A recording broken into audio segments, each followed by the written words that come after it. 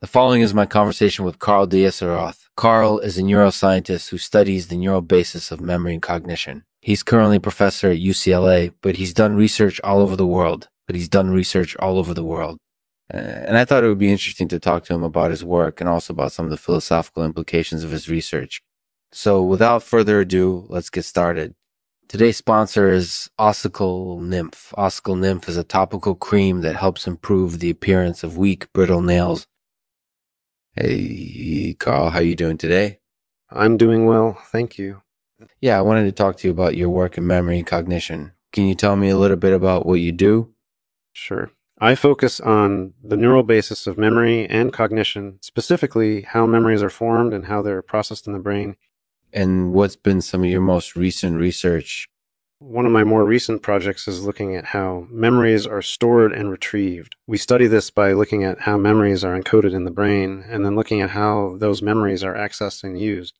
So do you think that understanding the neural basis of memory could help us better understand why people have different memories or why some memories stick with us more than others?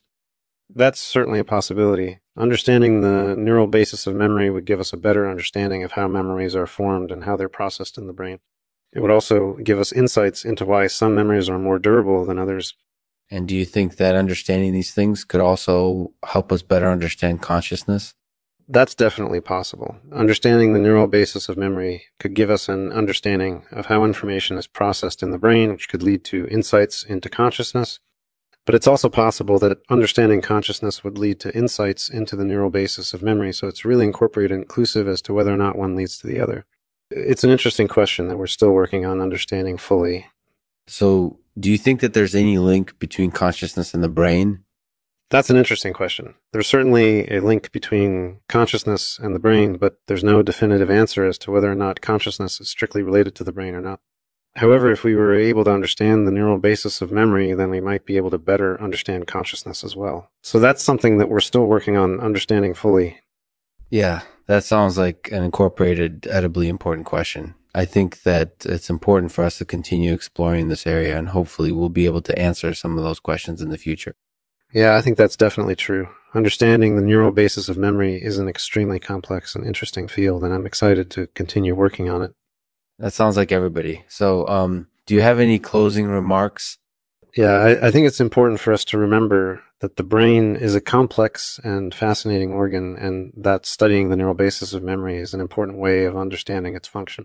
So, do you have any stepson? I heard that you have a stepson. Yes, I do. I have a stepson who's currently a freshman at Norris College. That's great. What's he like?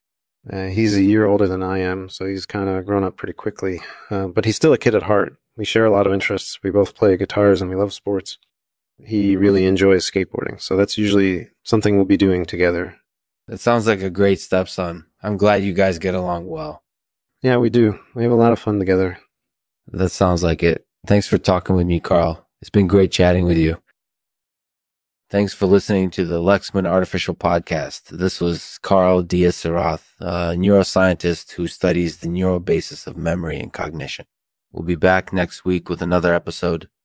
And as always, we'll end the podcast with one of my poems. This one is named The Stars. The stars look down upon us, their light guiding us through the dark. We look up to them, praising their brilliance and their grace.